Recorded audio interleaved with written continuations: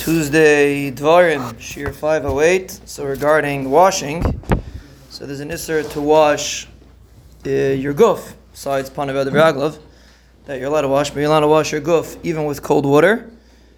That applies to everyone.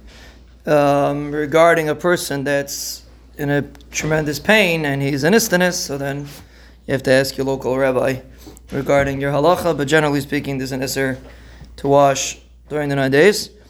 For ketanim, is a big discussion regarding are they allowed to go in sprinklers and pools. So if they're under the age of chinuch, for sure they're allowed to. If they reach the age of chinuch, which we said is pretty high, so usually those age kids are not necessarily jumping around the sprinklers, but if they do, technically there are those that are makel anyway for sprinklers to go in the pool, not. But sprinklers, yeah, so it's negeh for camps.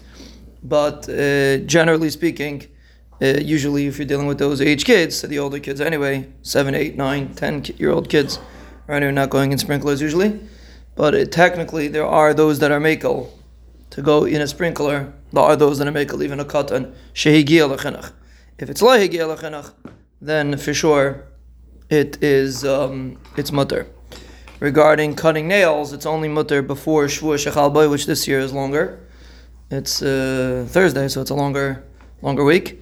Ketanim, the poskim are makel to cut ketanim, even Shiur Shechal Boy, the poskim are makel to cut fingernails, but the beginning of the 9 days, meaning this week, would be mutter to cut fingernails.